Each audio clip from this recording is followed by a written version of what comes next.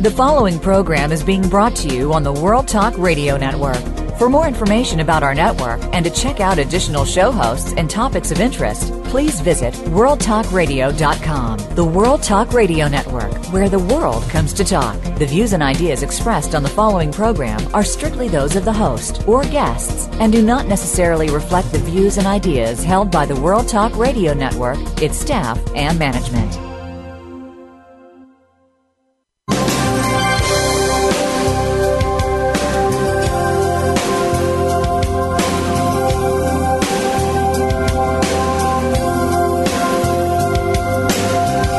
Welcome to the Sharon Kleina Hour, Health, Environment, and the Power of Water. What you hear in the next hour could very well save your life. Now, here's your host, Sharon Kleina. I want to invite you to listen to the Sharon Kleina Hour, The Power of Water, Earth's Human Mission, A Healthier Planet to Live. I'm Sharon Kleina. Today, I am so excited about I've said to my audience for 3.5 years, if it wasn't for the guests that we've had on the show, this would not be the fascination that it is for the world to listen to and find a fascination. I've looked at the Sharon Kleina Hour, The Power of Water, our crusade of people becoming closer to the nature of our planet and the nature of who we are. And that meant if water is the first life on Earth, it's a crisis, we need to learn more about the nature of water. And if we learn more about how to protect the water and our nature of our Earth that from the beginning, we'd also learn how to live with each other. And the crisis of water, as you've all known, and we've had different people on the show through the years, discussing from Nobel Prize winners, NASA, heads of United Nations. We've gone into Sweden. We've gone into countries of the world, Holland. We learned about what they're teaching us. And this laboratory called a radio talk to listen and learn more about what you think might be another side to other ways to learn about more about life and living on this planet together. And this talk show is one of those talk shows that wants to discuss to you life-threatening water wars. Let's face it, wars have been going on from the beginning of time. The global water and health crisis is out of control. 5,000 children have been dying a day because they don't have water. One of our guests said, wouldn't it be something if we could have free water all over the world as a goal? Number one is our environment. If you've been listening to the news lately, you were listening with the National Geographic about the Yellow River, and we're going to discuss that with one of our guests today, Art Bernstein, about the Yellow River in Russia. I apologize, in China. And the Yellow River in China has had so much neglect and people that are absolutely dying by just jumping in. Our other guest today, our first guest, is John Perkins, and John is from Seattle, Washington. And I find John's 4 lives that he's going to discuss to us very fascinating. He's an economist, and he's a writer, contributor for the Huffington Post. And he's got a book out that I'm really intrigued about, Hoodwinked. And he's going to tell us about his version of what he thinks is going on, I believe, with the economy and your dollar bill all over the world and your hard work.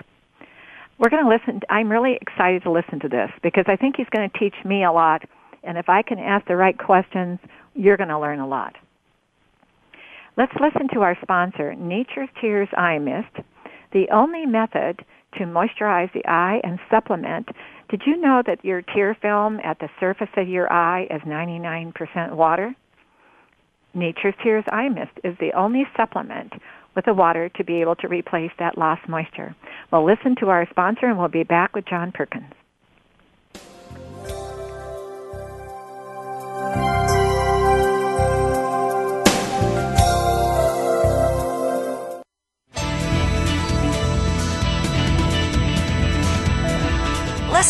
Listen. The world is talking. The World Talk Radio Variety Channel. Discover the secret of Nature's Tears Eye Mist, an entirely different approach to eye care without eye drops. When your tear film is dry, your eyes feel dry. Nature's Tears Eye Mist naturally supplements the tear film with Biologic Aqua Absolute Premium Standard Grade of pure, all-natural water. Nature's Tears Eye Mist, just a mist. All natural, safe, convenient, no preservatives. Nature's Tears Eye Mist can be purchased nationwide at selected eye care professionals and drugstores near you. You're listening to the World Talk Radio Variety Channel.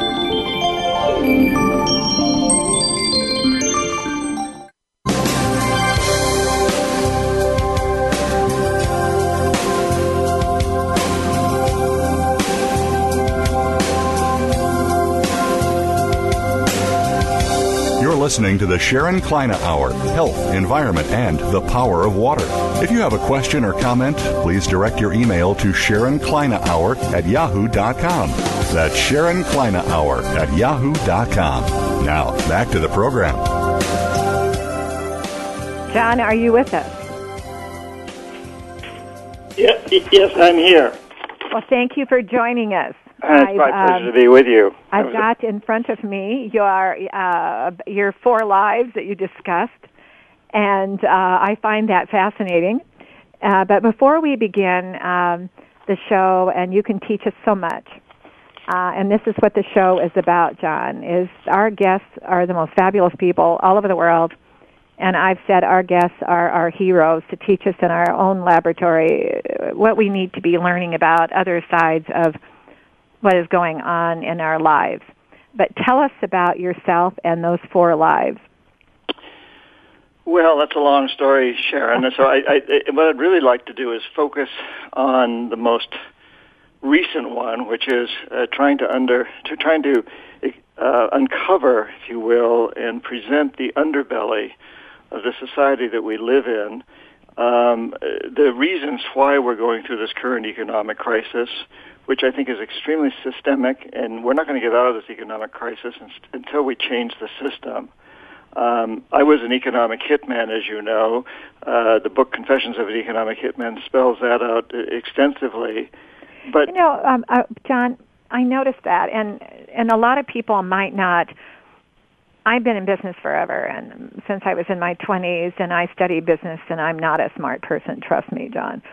And I see the sides of all that is going on, too, all the little nooks and crannies and triangles, and like you said, the belly of it all. But what is an economic hitman, so the audience would understand what you were trying to think about, what you're thinking? Well, I think it's fair to say that economic hitmen really created the world's first truly global empire. And it's an empire that's run by corporations, not by a government, not by a single emperor, unlike empires of the past. This one is really run by the heads of our biggest corporations. And this is not a conspiracy theory. These people don't have to get together in secret to plot to do illegal activities. But they are all driven by a single goal. And that goal is to maximize profits regardless of the social and environmental costs. Well, and I'm going to add something as you said that. They're golden parachute. Well, that's because they're all on contract. They're all their lawyers did all the negotiation, and they're on a golden parachute. And then the company has to make money, so they get a big compensation. Right, they're all mercenaries. We're learning. When I went to business school in the late '60s, I was taught that a good CEO is a good soldier. He's looking out for the best interest of his company in the long run, and that includes having the company be a good citizen in the communities where it works. But today that's all changed. We're no longer good soldiers. The CEOs are now mercenaries. And they're, as you said, they're out to make the most money they possibly can. And they have an excellent lawyer to do the negotiations of their contracts. Well, and beyond that, they write the laws of the land. Not so long ago, during my lifetime, the laws of the United States were written by elected officials. Today, they're written by the corporations, by their lobbyists and their lawyers who pass them through elected officials. But these elected officials only get elected because corporations support them financially and in many other ways. And so they're really beholden to the corporations. And I think that's something we really, really need to understand. This is a world that was really created by economic hitmen like myself, and it's a world it's a failure. You know, when you've got less than 5% of us living in the United States, less than 5% of the world's population, but we're consuming close to 30% of the world's resources, Meanwhile, roughly half the world is starving or on the verge of starvation. That's not a model. That's a failure. You can only describe it as that. And it's not something that can be repeated in India or Africa or Latin America. You need another 5 planets like this one without any people on it to do that. That's not going to happen. So we have to admit that we've created a failed system. It's something I call predatory capitalism that really rose up in the 70s when I was an economic hitman, and since then has become accepted by every U.S. president, Democrat and Republican alike. And it's a very, very dastardly form of capitalism. It's very self-centered. It's very materialistic. It's very oriented toward making a few rich people a lot richer and more powerful. You know, we must change it. It's something that I've looked at too, open-mindedly, objectively, because I'm in research all the time into where I do, but something else, but into the center, the biologic aqua research. But when I looked at what happened to the health, for example, and I had to go out and objectively take a peek that what happened to those health insurance companies are publicly held, and when you're publicly held, if you're not showing a good story to the news media and to the stories to be written, that you're making money and you're doing everything you can to make money, those portfolio managers will change investments very quickly on a dime if they think that company is not going to make money. So they have to continually be making money, whether it's at the expense of the patient not getting into the hospital. They have to make money. And do you think when you were out there learning and studying, what do you think about the publicly held companies? Because the ones you're discussing probably are all publicly held companies. Publicly held is the legal term, yes, but in fact, as you point out, they're very much manipulated by huge investment funds, whether these are pension funds or whether they're hedge funds or whatever. There we go. Yeah, and you've got a few people at the top there. In essence, it's really not even important whether the companies make money or not. It's whether the portfolio managers make money. There we go. Mm-hmm. And the CEOs. But I think the good news, Sharon, is that we need to understand that these corporations are dependent on us to buy their goods and services. That's right. Yeah. And we don't need to buy from companies that are manipulating us, that are trying to control us. I travel around the country a lot speaking, and I speak at MBA programs in colleges and universities. And, I continually encourage students when they get into positions to run these companies to change the system, because it's a failed system. And I also encourage people to realize that, for example, if you don't buy your next pair of tennis shoes or running pants or something from Nike, and you send them an email, and these things do get put into matrices, so the guy at the top, Phil Knight or whoever happens to be running on a day-to-day basis, reads these things. And if you say in an email, listen, I'm not buying from you because you still got sweatshops in Indonesia, and instead you buy from a company that doesn't use sweatshops, and you send them an email, this will work eventually. It's worked in the past. We got rid of apartheid in South Africa because we boycotted companies that were supporting it. More recently, we've got trans fats out of foods. We've made tremendous progress with women in the workplace and minorities in the workplace. There's still room for progress in all these things. We've gotten rid of aerosol cans. We're destroying the ozone layer, cleaned up terribly polluted rivers in the United States because we took a stand against corporations that we didn't like what they were doing. Today we need to ratchet this up a notch, and we need to say, listen, we're only going to support companies that can make a profit, but only within the context of creating a sustainable, just, and peaceful world. Only companies that are socially and environmentally responsible. No more of this goal that was defined and written about extensively by Milton Friedman, who really was kind of the defining person behind this predatory capitalism, an economist from the University of Chicago, who said the only responsibility of business is to maximize profits, regardless of the social and environmental cost. Well, and then, John, they also, through the period of years, the whole accounting system is set up for all CPAs, all legal accounting system is based on that premise. You go out to a CPA and you talk to a CFO. They're programmed into a column that, hook or crook, you have to make money. And if you don't have that in your column, the other one is, have you ever heard of a place in the world? I found it fascinating, and I'm not a very I'm not advocate of I'm a business person, John, and I've been in business. I'm an entrepreneur, and I think American entrepreneurs are endangered species. I do. I think they're afraid to think about going out and starting companies anymore, or businesses, because of just what you said too. But I noticed along the way that people were going after other places of the world, John. When who was the author? I'm embarrassed. I know who it is really well. Anyway.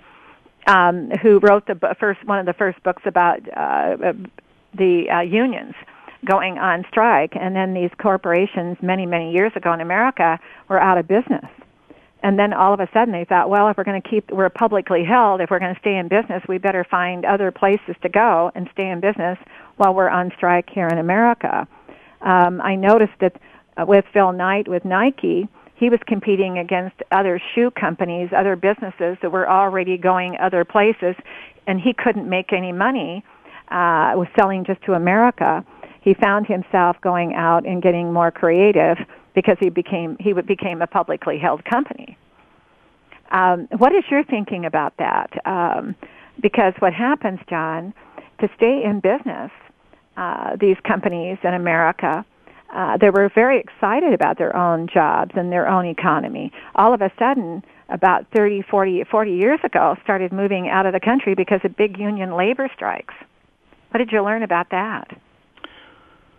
Well, it's a very complex subject, obviously, but Phil Knight, for example, was always interested in making huge profits. That's partly why he became publicly held, because he was making such great profits. Mm-hmm. So the cart pulling the horse isn't quite true in this case. Phil Knight was always a very greedy, selfish, sociopathic individual before he went public. And it's interesting because it's not just about maximizing profits in his case. It's about market share. He wants to have the biggest market share in the business, which he has. He's willing to pay sports figures, people like in the past, Tiger Woods is one that comes to mind, millions and millions of dollars every year. I often have thought if somebody like Tiger Woods had simply said, I'll go to Reebok, and instead of $40 million a year or whatever it was, they can pay me 10. I think I can get along with 10 million. I think I can buy enough golf balls on $10 million a year. And I want every executive at Reebok to take a pay cut. And the excess money that comes out of that we'll send to the workers in Indonesia. And I'm going to broadcast this all over the world. And I'm going to tell everybody to buy Reebok instead of Nike. If just one sports figure like that, a major person like that, spoke up, it could change everything. And I think that's what we need, is we need to understand that we, the people, do have control over this. We can all speak up. It doesn't take a lot of people to start cleaning up rivers that were on fire in Ohio, for example, back 20, 30 years ago, to insist on companies doing a better job. Have you heard now we just need to do it on a much larger scale, where we say we're only going to buy from companies that are committed to being socially and environmentally responsible. We, the people, have a lot more power than perhaps we're willing to admit. Do you think, John, that the timing is perfect right now for what you are saying? I think in our country, I always look at the United States of America as 50 little countries. We call them states, but they're like 50 little countries. And you look at it, and you just hit my heart when you said clean up the rivers and the waters. And now, did you hear the recent one over in California, where in one of the valleys of California, where they have a crisis, Seville, California, a tainted water crisis. They can't even turn on their own taps in their homes anymore there. The schools had to turn off all of the water hydrants. It is so tainted that people were getting ill. And all of that, but can you imagine in America, John, we have a water crisis going on all over the United States. The pipes are crusty and old pipes. To me, the most exciting business venture to get into for everyone to think about is protecting the water, John. And that's why I started The Power of Water. I wanted to ask you something. You have down here, you've been doing something with the Amazon tribes to help preserve the rainforest. Since we're on the little bit of water here, tell us what you've done there. Well, I've been working with these tribes since 1968 when I was a Peace Corps volunteer in the Amazon with the Shuar people deep in the Amazon. And I still do. I'm a co-founder of Dream Change and the Pachamama Alliance, two organizations that work extensively with not just Amazonian people, but indigenous people around the world. A lot of the work is around water. One of the things we're involved with, Trudy Styler and Sting, her husband, in providing pure water to people who've always had pure water in the Amazon, but their water recently has been destroyed by our oil companies. Oil companies that satisfy our demands up here have totally wrecked huge areas of the Amazon. And people who have been brought up with pristine waters suddenly have terribly polluted waters. So yeah, you've hit the nail on the head. This is a huge issue. Water and also food. And also food. I mean, people around the planet are starving to death for lack of nutrition, and all over Africa. Water. And number one, water. And you know, it's like one young man we had on here who's a merchant banker back in North Carolina, but he's from Kenya area. And he said, too, his dream for his country that it came from is to have free water. And you've got a wonderful crusade there because you're talking about people that are after money. I'm going to tell you my side of this. I'm going to mention Al Gore going out and primarily going after money. Became a billionaire at the expense of our society, being concerned about the environment, but you never hear about the water. Water. And those of us on this show through the years, and we get into all kinds of subjects, John, but why did they leave out the water if they're going to make $1 billion for themselves personally or whoever? There are children, 5,000 children a day dying, John, because they don't have water. How much of that money did they donate to concerns of the environment for water first? Water primarily. And I watch that, and my concern is, like you said, where have we been in our lives to forget about the earth should be here for eternity? And the health of the earth is vital to how we all live together on this earth. And as you said, our businesses left us all behind because they were going on the demand of mass consumer audience buying the product and portfolio managers buying the trading stock and handling the retirement plans. As you probably heard, those retirement plans all over the world are in trouble. And the latest report on the business out there is our states and our cities are going to be in trouble in 2011 because of it all. Well, what's going to happen to the municipalities of keeping everything moving and operating in these homes and cities and towns and out in the country if they have no money to live their life, just to have water and fresh air and food on the table? What have you learned very much about what's going on out there on agriculture? What is happening with the agriculture out there? Well, agriculture is run by big businesses, of course, around the world. You know, we've certainly seen in our country where the Obama administration its whole agricultural policy is basically run by Monsanto. Executives from Monsanto and other big agribusinesses who've essentially taken over the high positions and everything that controls agriculture. It's true, and I think what we have to recognize is that government is no longer of, for, and by the people. It's of, for, and by big corporations. Whether you're talking about agriculture, or energy, or water, or water. Well, what I'm thinking is water and agriculture, and well, whatever you're talking about, Sharon. And we need to recognize though that we are in this phase. Today we're at a time when it's very much like when city-states became nations, except today the nations have lost their power, really. The power is controlled by big corporations.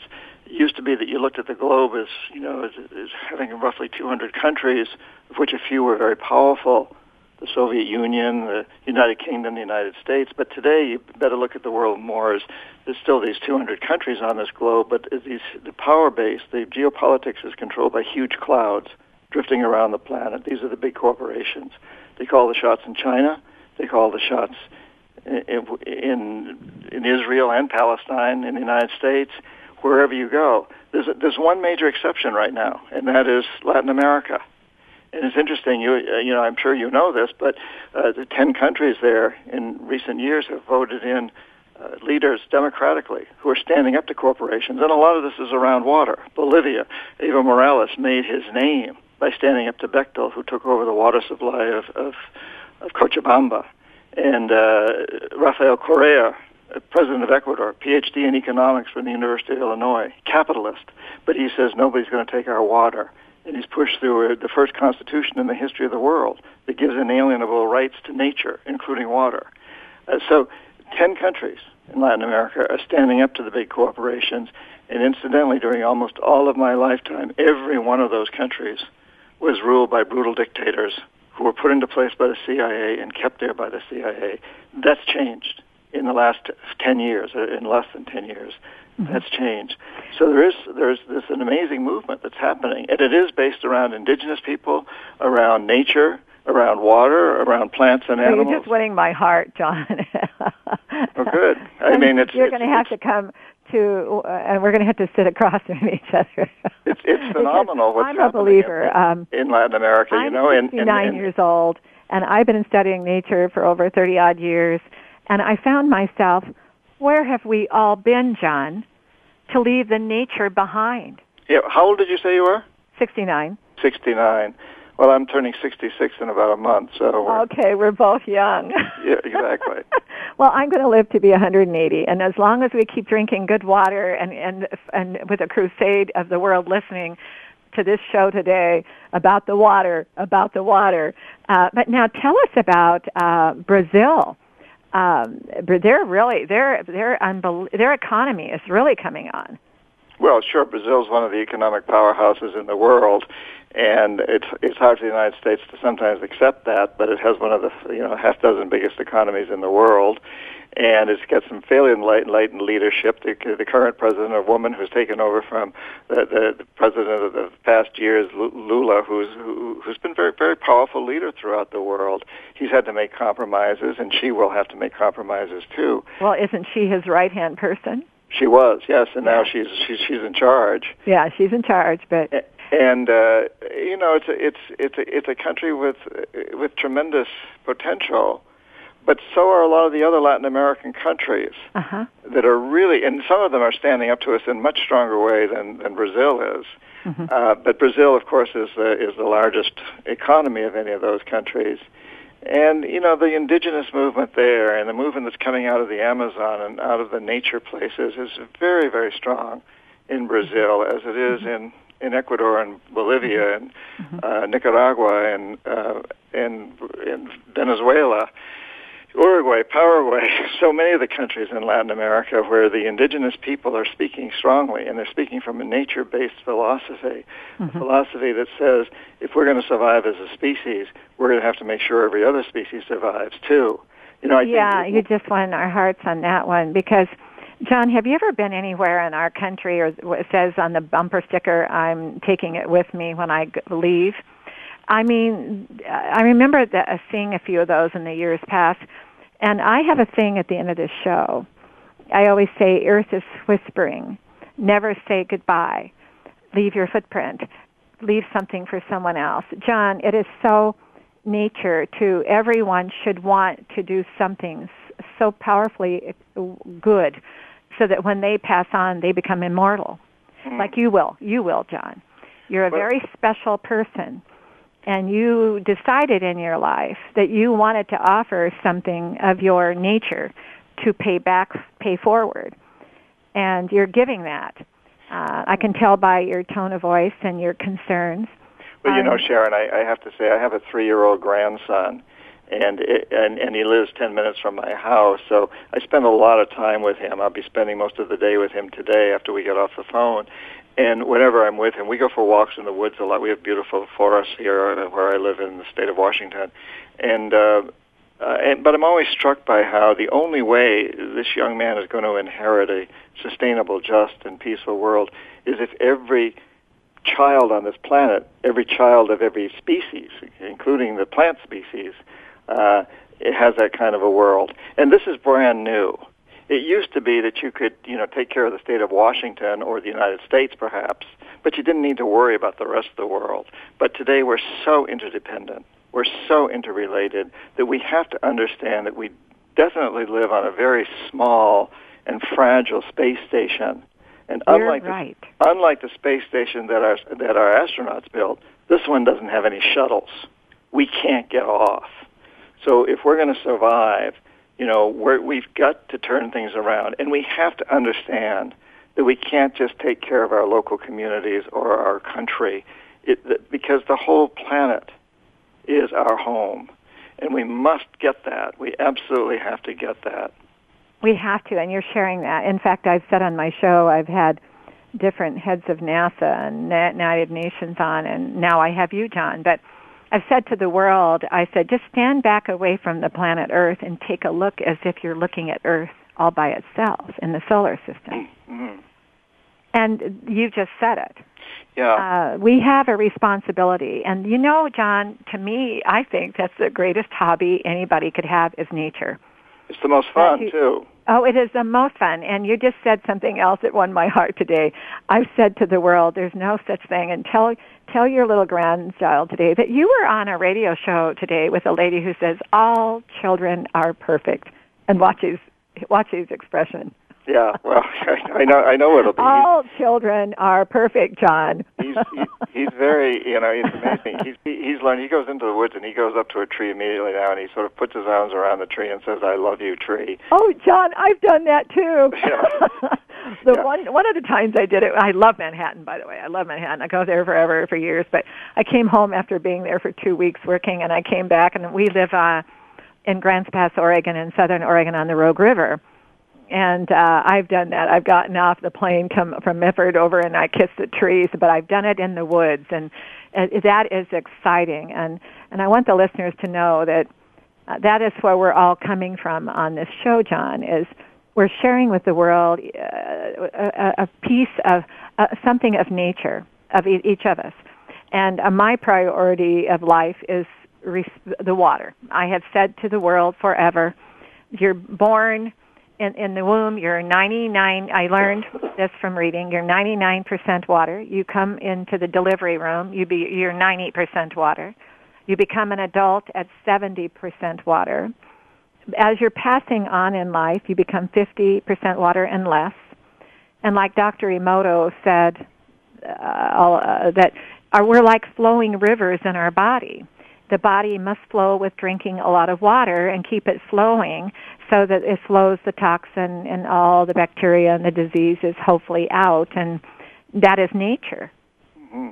That is nature. And what you're doing with your grandson and yourself is to keep your feet on the ground, and remember that nature is going to be with you here on earth and in heaven. And I truly believe there will be no ending to your life, John, because you've been doing so much. We only have about 3 minutes left. What is it more would you like to teach our audience today for what you believe that is so important? I'd like to say, I have tremendous hope. As I mentioned earlier, when after Confessions of an Economic Hitman came out about 6 years ago, I've been on a constant road trip ever since, basically, and a lot of it's with university students. And I always try to spend time with these students, not just lecturing to them, but hanging out with them and getting to know them, sharing meals with them. And 6 years ago, even 5 years ago, I would hear from them, particularly the MBA students, the ones who will be running our corporations later, that their goal in life, the reason they were in these school programs was because they wanted to make money and have power. This year, I don't hear that anymore. I don't hear it in the United States. I just came back from China, where I was with a bunch of university students there. Before that, Iceland, Latin America. I travel around a lot. Everywhere I go now, I hear students saying, I know I want to have a family someday. I don't want my family to grow up in the world that's happening now. My job is going to be to help turn that around. I keep hearing that, and I didn't hear it 5 years ago. I didn't hear it 6 years ago. I heard the opposite. Mm-hmm. So I take great hope in this, Sharon. I take great hope in what I'm hearing on your show now and many other places.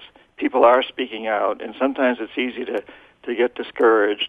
That's a really easy thing to get discouraged. The more challenging thing is for us to really take action. And so I would encourage all your listeners to see where their passions lie, whether it's with water or animals or children or wherever it is. Follow that passion. Use your individual passion and your talents, but let's all aim for the same goal, which is a sustainable, just, and peaceful world for every child on this planet, every sentient being on this planet. If we all aim for that goal, we can take our own individual paths to get there, whether you're a writer or a sculptor or a plumber or an architect or a housewife or a radio host, whatever you are, you follow that passion, but we all aim toward creating a sustainable, just, and peaceful world, and we'll get there. And I know we will if we put that effort into it. Yeah, and that could become nature. Yeah, absolutely. It is nature. And another side of this, John, is I believe that the business world could also join in with that. I'm a true believer of it. Our forefathers knew that the way we could become a strong, economic, independent country for ourselves is and be safe, but yet you have to pay your bills, and each home could have a dream. And I'm a believer in every home having a dream, but it doesn't. And do you remember in the old days when the farmers and the people would build barns for each other? They didn't say, "Oh, you have more lumber, and your paint is better than mine." They just helped each other. Right. I personally believe that the nature of our businesses are important to our economic independence as a country. Well, I agree, and I frankly, I know a lot of business people, I know a lot of executives, and I don't know one that wants to see nature destroyed, or wants to see Florida sink beneath the oceans. There may be some out there. I know there are psychopathic leaders, like Phil Nike's one of them, and God knows where he's coming from. But the majority of the people out there, including the ones that are coming up through the business schools, are not like that. But we need to encourage them to move in the right direction. You know, we've been sending a message to our businesses that we want cheap tennis shoes, even if they have to be made by slaves in sweatshops, and we want cheap petroleum, even if that means destroying the Amazon. We've been sending that message. We need to turn that around and send a new message. Let's bring it out, let's say, in a business world of a shoe. And the shoes and clothing were one of the first things that were taken abroad to be cheaper because they were competing against all the ones all over the world that were cheaper, and our country couldn't keep up. They were bringing their products into our country, selling cheaper. What is your thinking in getting around so much? We've only got about a couple of minutes getting around. What do you think these different companies in our country should do? Because our labor doesn't want to work. The labor here is so expensive, and if they should go on strike, all of a sudden you're out of business. Well, I think that, first of all, the labor unions did a very bad job here around 20, 30 years ago. As I was coming out of business school, the labor unions themselves were getting very selfish and very corrupt. So there was a problem there that it wasn't necessarily the laborers, but the unions themselves sort of followed the same. I don't believe it's the laborer at all. No, it isn't the laborer. But if we look at the world as a whole, I have nothing against buying things that are made by Indonesians or Chinese or anyone else, as long as those people are getting a fair wage. Mm-hmm. and decent working conditions. Able to support their families. Health care, retirement pensions. That's what we need to insist upon. Mm-hmm. We're a small world, and we've got to realize that all these people in China and India and Indonesia are our brothers and sisters. Mm-hmm. And we need to look at what can we do best in the United States, what can they do best in those places. But the real danger here, the real problem, is that we go to these other countries and terribly exploit people. We basically have slaves working for us around the world. And in some respects, it's worse than the slavery of the Old South. And I don't mean that, I'm not saying that lightly. There's nothing really worse than dragging people out of jungles and chains and bringing them to another country. That was terrible. But the fact is, for most slave owners in the Old South, they gave the families of slaves homes, food, clothing. It wasn't the best, but they gave it to them. Today, companies like Nike, and I don't mean to just pick on them. There's many. I was going to say, I'm sitting in Oregon. You're going to have to be careful. Well, I've come to Nike and told Nike these very same things. So you've met Phil, because Phil has done a lot of good things. But I will share with you, and I will tell the audience that through the many years of what Nike has done for the world and directions, I think he would love to do all of his tennis shoes, make all those his business in America. I do know the old story way back in time when he went abroad was because of the competition. He couldn't keep up with what it was costing because they were going to the cheaper labor. Well, the reason I zero in on Nike, Sharon, is because Nike is in such an incredibly powerful position. If Nike would really take a leadership role and proclaim that it's not going to pay these athletes so much money, it's not going to, support with millions and millions of dollars athletic programs in colleges and universities, but instead make sure that the workers that work for them. John, do you think we could get him to back water, support free water around the world, and get him donating to foundations for research in water and free water? Certainly worth a try. I bet you could do it. I don't think so. I don't think Phil likes me very much. And by the way, he's got to be happy right now. The University of Oregon is playing in the championships coming up here in January. Yeah, last time, another time I was on another show from an Oregon radio station. They asked me, if right now you were sitting down with Phil Knight, what single piece of advice would you give him? And my answer is I would tell him to follow the advice of Henry Ford. Henry Ford said, I want to pay all my workers enough money so that each one of them can buy a Ford. That'll be good, be good like for them. That. It'll be good for the company. It'll be good for the country. I wish Phil Knight would say, I want to pay all my workers all over the world enough so that they can buy Nike products. His time is coming. Yeah, his time is coming. I mean, it's been tough in this country. I can't wait to wear the Nike swoosh with pride, saying this is the most environmental and socially responsible company in the world. And Phil Knight, I bet anything he'll do it. I want to tell you before we close today. My brother was a graduate of Wharton with an MBA, and Ron, when he walked out of Wharton with his master's degree, he and I talked, and he said, when we leave these schools, we walk out being taught by a professor who never experienced what they were teaching. Yeah. Then we have to go out and learn from scratch everything brand new. That's true. But what happened along the way, Ron would side with you on a lot of things you said today about the world out there. He became an economist. He said that what happened, he predicted what happened during the Clinton era. You cannot run. We'll lose all the high-tech patents if you're not careful. We had a better than oil going on, but they got greedy. Then came along the AAA rating to trade mortgages. And again, everybody warned it, that was the economists, bottom line people like yourself. You can't keep doing that. Something's going to crash.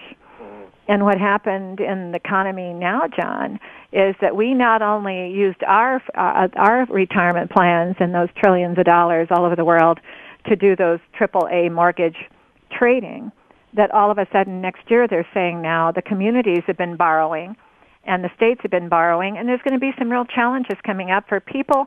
Maybe what you're wanting and I'm wanting, that they're going to turn back to nature, John. What do you want to bet? I think ultimately that's going to happen, and let's just hope that we can do it in a controlled, peaceful, relatively painless way. The alternative is, I think, to do it in a way that'll be very traumatic. Well, thank you for being with us today, and everybody listening. He's got a book. John Perkins has a book out called Hoodwinked, and I think you should read it. Thank you. You have a very special holiday coming, and enjoy that walk with that little one today. Thanks, Sharon. I'd also encourage people to go to www.johnperkins.org and subscribe to my newsletter. Okay. All right. Okay. Thank you. And don't forget to tell your grandson he's perfect. I will tell him. Okay. You have a nice day and a nice holiday season coming. Thank you. Bye, and thank you. I didn't want to take a commercial break. I liked what John was saying. There's sides to every outlook here, and of what's happened in our global climate, let's say. We can talk about the environment, but your environment all over the world is your table and what you put on it. and your bills being paid and keeping the electricity on and your cell phone maybe and your telephone operating, and your health is more important than anything. And I always want you to remember that water is primary to the show, but we can get into what's happening here all over the world. And water is endangered because if we can't keep those municipalities on going and have safe water and free water all over the world, we are going to have a real serious crisis. I'm going to take a moment with our sponsor, and we'll be back with Art Bernstein from Gold Hill, Oregon, who's going to talk to us about the Yellow River. We'll listen to our sponsor, and we'll be right back with Art Bernstein.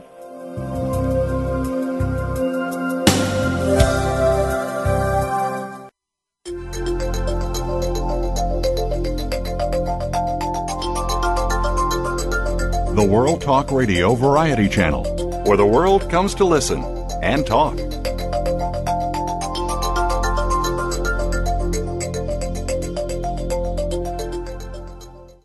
Discover the secret of Nature's Tears Eye Mist, an entirely different approach to eye care without eye drops.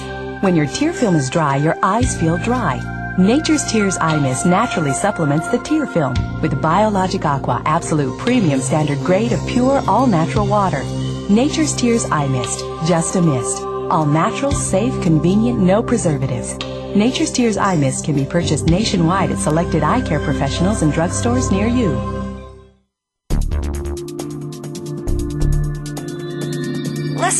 Listen. The world is talking. The World Talk Radio Variety Channel.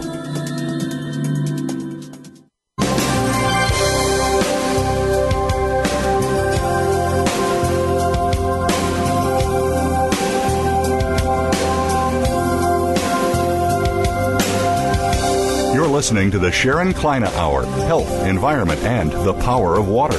If you have a question or comment, please direct your email to SharonKleinaHour@yahoo.com. That's SharonKleinaHour@yahoo.com. Now, back to the program. Art, are you with us? Yes. I'm sorry I had John Perkins on a little longer because I was so fascinated with some of what he was teaching us. On the Yellow River I was enjoying it also. So. The Yellow River that we're going to discuss today, tell the audience, I wanted the audience to know I was on the National Geographic series, they brought up the Yellow River and said the seriousness of the contamination. And that people could literally, in China, people are committing suicide all over China because their health is in danger because of the pollution. Right. And they're finding that people are jumping into the Yellow River, and they know they'll die immediately to commit suicide. Yeah, I think that's been the case for a long time. Tell us a little bit about the Yellow River and what is happening. Okay, the Yellow River is the 3,395 miles. It's the second longest river in China. It's the seventh longest river in the world. It starts up in the Tibetan Plateau in an area called the Three Rivers National Preserve, which is also the source of the Yangtze and the Mekong, which are the first and the third longest river in China. Mm-hmm. So they all start in the same place. This one goes across the North China Plateau, which is also called the Loess Plateau, Loess. Mm-hmm. And loess is a type of soil that comes from dust. It gets blown in from somewhere else, and it's very fine. And that's why it's called the Yellow River, is because it picks up all this silt as it goes through the plateau. Now, the contamination... Now, the plateau is also the industrial heartland of China, and China is the world's most polluted country. Okay, so it is this particular area of the Yellow River that we're going to discuss today is because it's the largest industrial area of China. Is where this river is flowing. Yeah, it's the most polluted area of China, and it's also this Loess Plateau, which washes, this is tons and tons and tons and tons and tons of this yellow silt into the river on top of everything else. Mm-hmm. So by the time the last 500 miles, it goes across what's called the North China Plateau. Mm-hmm.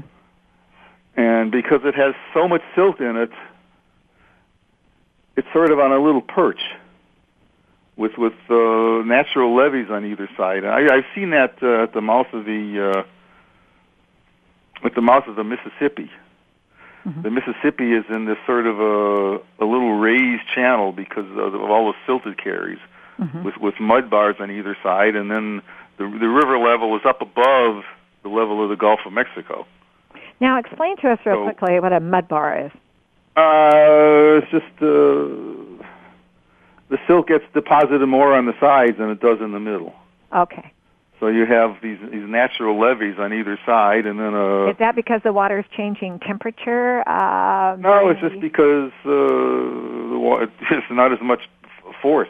Okay, it's so the hydraulic. Gets washed to the side, and in the middle it gets washed away a little bit. Coming from Tibet. But what happens is it's running across this natural sort of the silt has built up this little table, mm-hmm. so that the river level is higher than the level of the plain on either side of it. Now I want to ask you something, let me finish.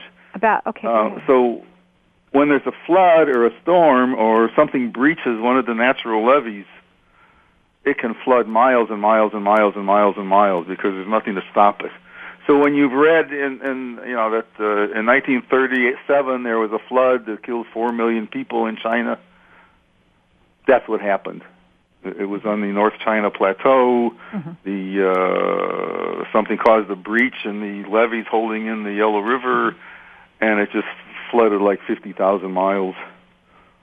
So, anyway, go ahead. Well, right, okay. But coming from, did you say the Yellow River originates in Tibet? On the Tibetan Plateau. Okay, now the China. Tibetan Plateau, is that influenced at all by the Himalayan mountains? It's part of the Himalayan system. It's not the Himalaya. It's in an area called the Bayanhar Mountains. Okay. Because I was thinking, my gosh, where the height of where it would be originating would be very fresh and cold and coming down. But then it's once it gets down into the plateau areas, right? Does it widen like the Mississippi River? Hugely, yeah. Okay. Not like the Yangtze carries much more water than the Yellow River. Okay. Well, the Yellow River now. Well, let's just say anecdotal today with your background. You have a master's degree in forestry and a degree in anthropology, and you write nature books, naturalist books. What do you think China could do with a river that has gotten so polluted and it's so old? I mean, in America, we're a young country compared to those countries. What could they possibly do to clean it up? Yeah, boy. Well, no more industry near it. Start out with cleaning up the industry first. In the U.S., it took 50 years to do it, but you can't dump stuff into the Mississippi River or the Colorado River. If you have a factory alongside the river, you got to put your waste somewhere else besides in the air or in the river. But if you've been reading your news today, Art, about America today. Still an issue. The big about Seville, California, because of the agriculture. I blame anything to do with the regulations. When you're in business, you're doing a multiple of tasks, but because of all the agriculture in the Seville Valley area of California, they can no longer use their water at all, and their pipes are crusty old pipes tainted with. It's a crisis with problems of the water. Class 5 pollution. But that's 33% happening all over the United States. The Yellow River is Class 5 or worse. Yeah. Which means the water is not fit to drink. It's not fit to bathe in. It's not fit for agriculture. It's not fit for industrial use. It's not fit for anything. Now you're talking about the Yellow River again. Yeah. 33% of it falls into that category. This will happen all over the world in time if we don't take advice from all of us who are saying, I'm not going to go out. I don't believe in picketing. I don't believe in marching down the streets. I believe in getting involved. And our people out there listening should realize that all over the world, there's a way to get involved and work your way to being respected, to people to take it serious and listen. I hope so. What is happening. Yeah. Well, I want to thank you for joining us on the Yellow River. Oh, anytime. Let's find another river to discuss here, because I think that, like John Perkins said today, too, that he's been going around the world, and water is at a crisis, and we have to realize that the planet Earth is existing because we have the water. Definitely. Well, Thank you for joining us. You're very welcome. And have a nice day, Art. Thank you. Bye. Bye-bye. Well, I want to thank you for listening today. I, too, believe that this show has a mission, and we must take serious, first of all, those 5,000 children dying a day because of lack of water. And it's like many of our guests have said, water is the most environmental crisis there is. We must understand that on our planet, we are living together, as our guests have said, as brother and sisters, as family members. We're together. Without the water, there is no crops, and healthy crops, if the water is contaminated. Without the water, you're not able to drink those 8 to 10 glasses of water a day that I've said you must drink. You know, I'm going to repeat something that Dr. Emoto has said, and it is so important to listen to his background. It's so vital, and we'd like to have them back on again, is that you are made up of water. You're like a flowing river. You're made up of water. And with the water in you, like the rivers, you must flow with drinking water, and if you're not drinking water, you're not going to decontaminate. You'll be contaminated. So remember, Earth has a secret. Embrace your life every precious moment. But Earth is whispering, never say goodbye. Leave your footprint. You be immortal and do something with nature that is important for you to leave behind too. I want to thank you for listening, and have a nice day. And be well.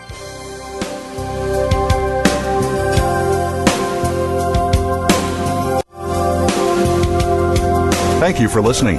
Join us next week for another edition of the Sharon Kleine Hour, Health, Environment, and the Power of Water. Mondays at 10 a.m. Pacific Time on the World Talk Radio Variety Channel. Remember to visit Sharon's website at SharonKleineHour.com.